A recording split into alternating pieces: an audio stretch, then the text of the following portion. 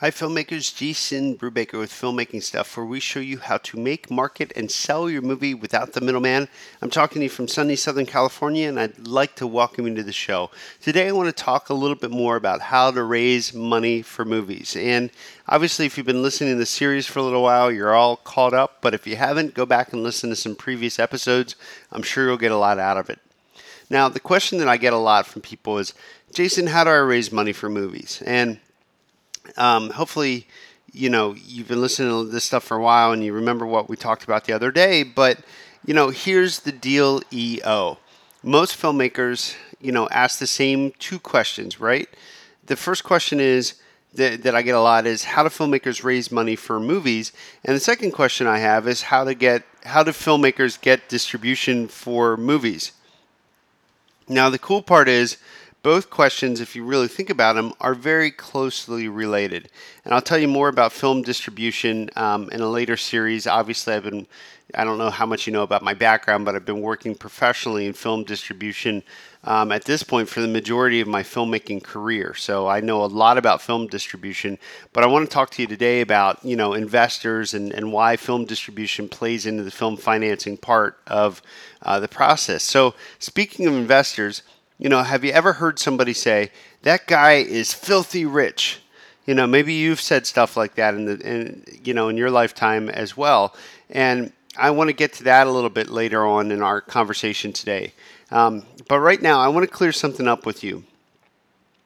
A little while back, I told you about my buddy Tom Malloy. He's the guy who's raised over $25 million to produce his independent feature films.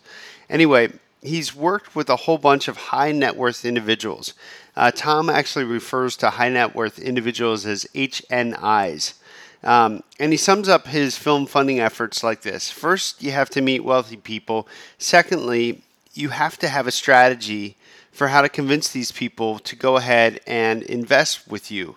So obviously I'm oversimplifying. I've told you before in a past podcast about the Film Finance Guide found at filmfinanceguide.com. I think it's worthwhile for you to pick up and go through the course and study it. It's a lot of audio. It's a lot of Tom giving you his step-by-step strategies on how he raises money, finds investors, and makes some things happen.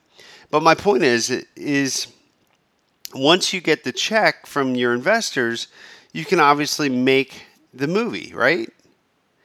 But for many filmmakers, the biggest missing skill is knowing how to actually go out and meet with wealthy individuals, prospective investors, if you will.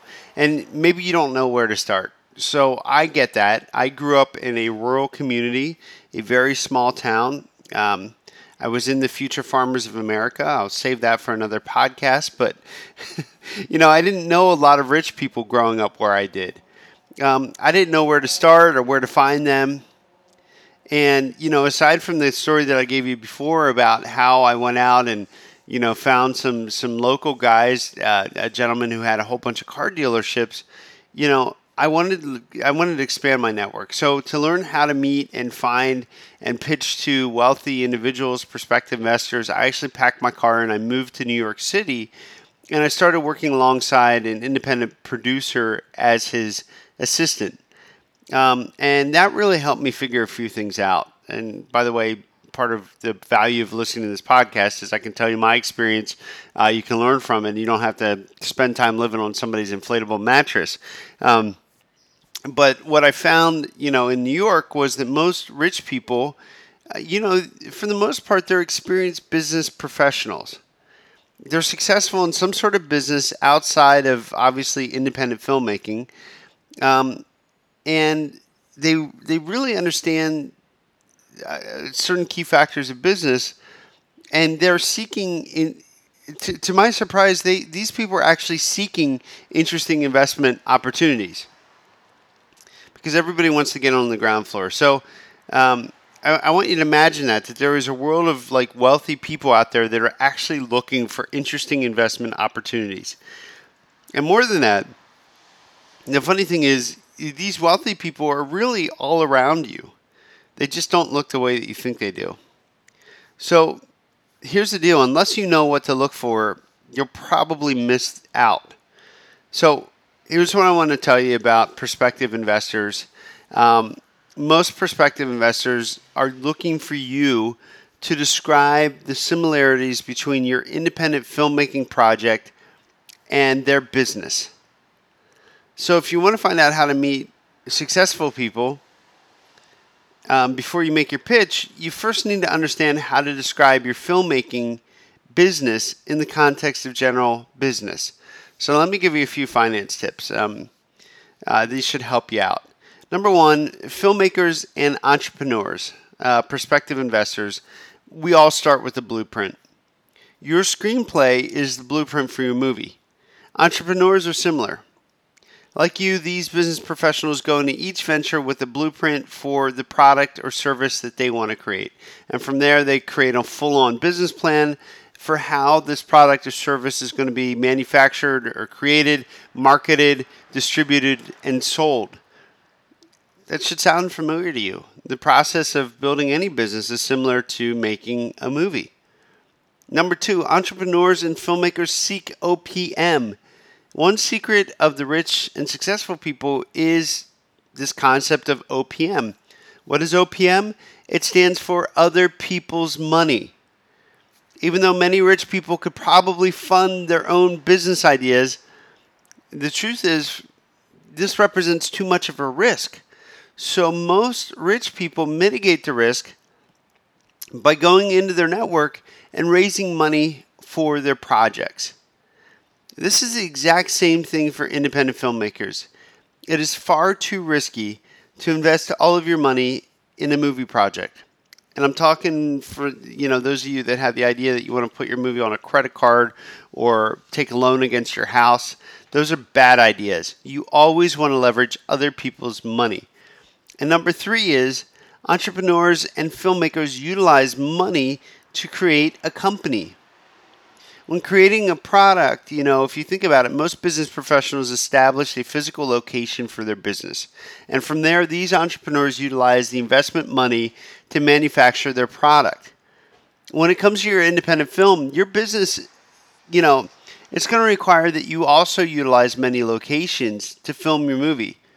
But the difference, of course, is your product is, in fact, your movie. Number four, entrepreneurs and filmmakers manufacture a product. I've been talking about this now for quite some time during this podcast, but after months and months of planning and production, the results for both the business professional and the filmmaker are similar. Assuming you worked with an awesome team, you're going to end up making your movie. And as a filmmaker, your product is your movie. And finally, number five, entrepreneurs and filmmakers distribute their product. After production, you're going to have a product ready for the marketplace.